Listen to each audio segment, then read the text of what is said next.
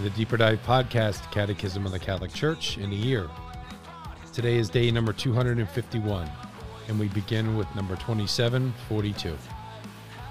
Pray constantly, always and for everything, giving thanks in the name of our Lord Jesus Christ to God the Father. St. Paul adds, pray at all times in the Spirit, with all prayer and supplication. To that end, keep alert with all perseverance, making supplication for all the saints. We have not been commanded to work, to keep watch, and to fast constantly, but it has been laid down that we are to pray without ceasing. The tireless fervor can only come from love. Against our dullness and laziness, the battle of prayer is that of humble, trusting, and persevering love. This love opens our hearts to three enlightening and life-giving facts of faith without prayer. It is always possible to pray. The time of the Christian is that of the risen Christ, who is with us always, no matter what tempests may arise. Our time is in the hands of God. It is possible to offer fervent prayer even while walking in public, or strolling alone, or seated in your shop, while buying or selling, or even while cooking. Prayer is a vital necessity. Proof from the contrary is no less convincing. If we do not allow the Spirit to lead us, we fall back into the slavery of sin. How can the Holy Spirit be our life if our heart is far from Him? Nothing is equal to prayer, for what is impossible, it makes possible. What is difficult, easy. For it is impossible, utterly impossible, for the man who prays eagerly and invokes God ceaselessly ever to sin. Those who pray are certainly saved. Those who do not pray are certainly damned. Prayer and Christian life are inseparable, for they concern the same love and the same renunciation, proceeding from love, the same filial and loving conformity with the Father's plan of love, the same transforming union in the Holy Spirit, who conforms us more and more to Christ Jesus, the same love for all men, the love with which Jesus has loved us. Whatever you ask the Father in my name, He will give it to you. This I command you, to love one another. He prays without ceasing, who unites prayer to works and good works to prayer. Only in this way can we consider realizable the principle of praying without ceasing. When His hour came, Jesus prayed to the Father. His prayer, the longest transmitted by the Gospel, embraces the whole economy of creation and salvation, as well as His death and resurrection. The prayer of the hour of Jesus always remains His own, just as His Passover, once for all, remains ever present in the liturgy of His church. Christian tradition rightly calls this prayer the priestly prayer of Jesus. It is the prayer of our high priest, inseparable from His office, from His Passover, to the Father to whom He is wholly consecrated.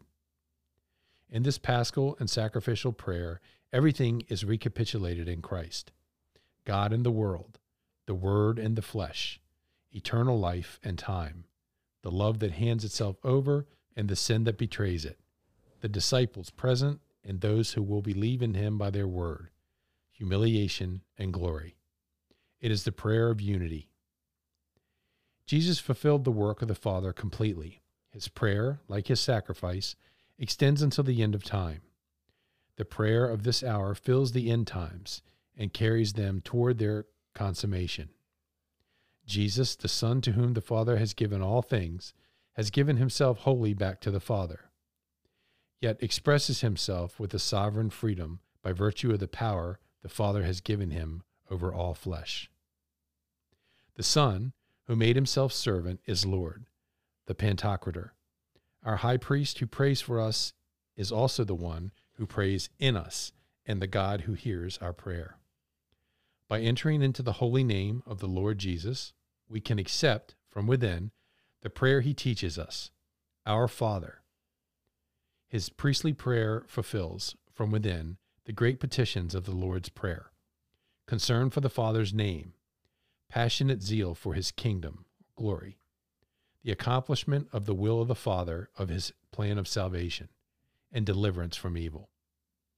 Finally, in this prayer, Jesus reveals and gives to us the knowledge, inseparable one, of the Father and of the Son, which is the very mystery of the life of prayer. Father Jack. Thanks, Bill. There's this call of prayer without ceasing, which I think confuses a lot of people that, because our first reaction to prayer is vocal prayer, whether it is liturgical or devotional. So liturgical prayer being the Mass or whatnot, and then devotional being things, especially like the Rosary, right? Very famously, with in the Catholic imagination that people kind of have this thought that prayer without ceasing means kind of never leaving the chapel, or at least, well, no, there's more than that. There is a broader understanding of what that means, which is that we're called to pray in such a way in which we persevere with God in all things, right? That there is the need to unite prayer and work, as Origen tells us at the end of this first section. But I think it's just as telling to hear what one of the great fathers of the church, St. John Chrysostom, writes to us, which is that it's possible to offer fervent prayer even while walking in public or strolling alone or seated in your shop while buying or selling or even while cooking. Kind of recognizing that we can always be united closely to the love of God in all the things that we do. I mean, I think recently it's and recently being the last couple of decades, there's the great exhortation reminder from Pope St. John Paul II to pray the Rosary no matter where you are, and the beauty of having a public witness to prayer.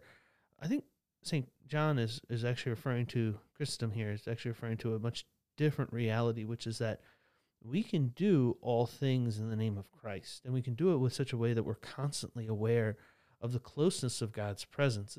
It's a good thing. I mean, it's a beautiful thing. Make no mistake, it's a necessary thing. That we're called to remain close to God in the mundane and in the extravagant, in the lowest of tasks. The peeling potatoes of the world to giving the presentation in front of the power players of the company, right? All of it is done for the greater glory of God. So with that in mind, we then look to the great example of John 17, this priestly prayer, which has a kind of has this quasi mysterious nature to it, right? It's a beautiful prayer, one worth reflecting on, going back to several times. Sometimes traditionally offered as the prayer in the garden, maybe not. But more important, it is a recognition of how Christ prays and how he responds and interacts with the Father, what it is to turn to him. As we look to this prayer and on this section, we're looking to how Christ shows us we should be in front of God the Father. That's important, right? If we're going to be honest and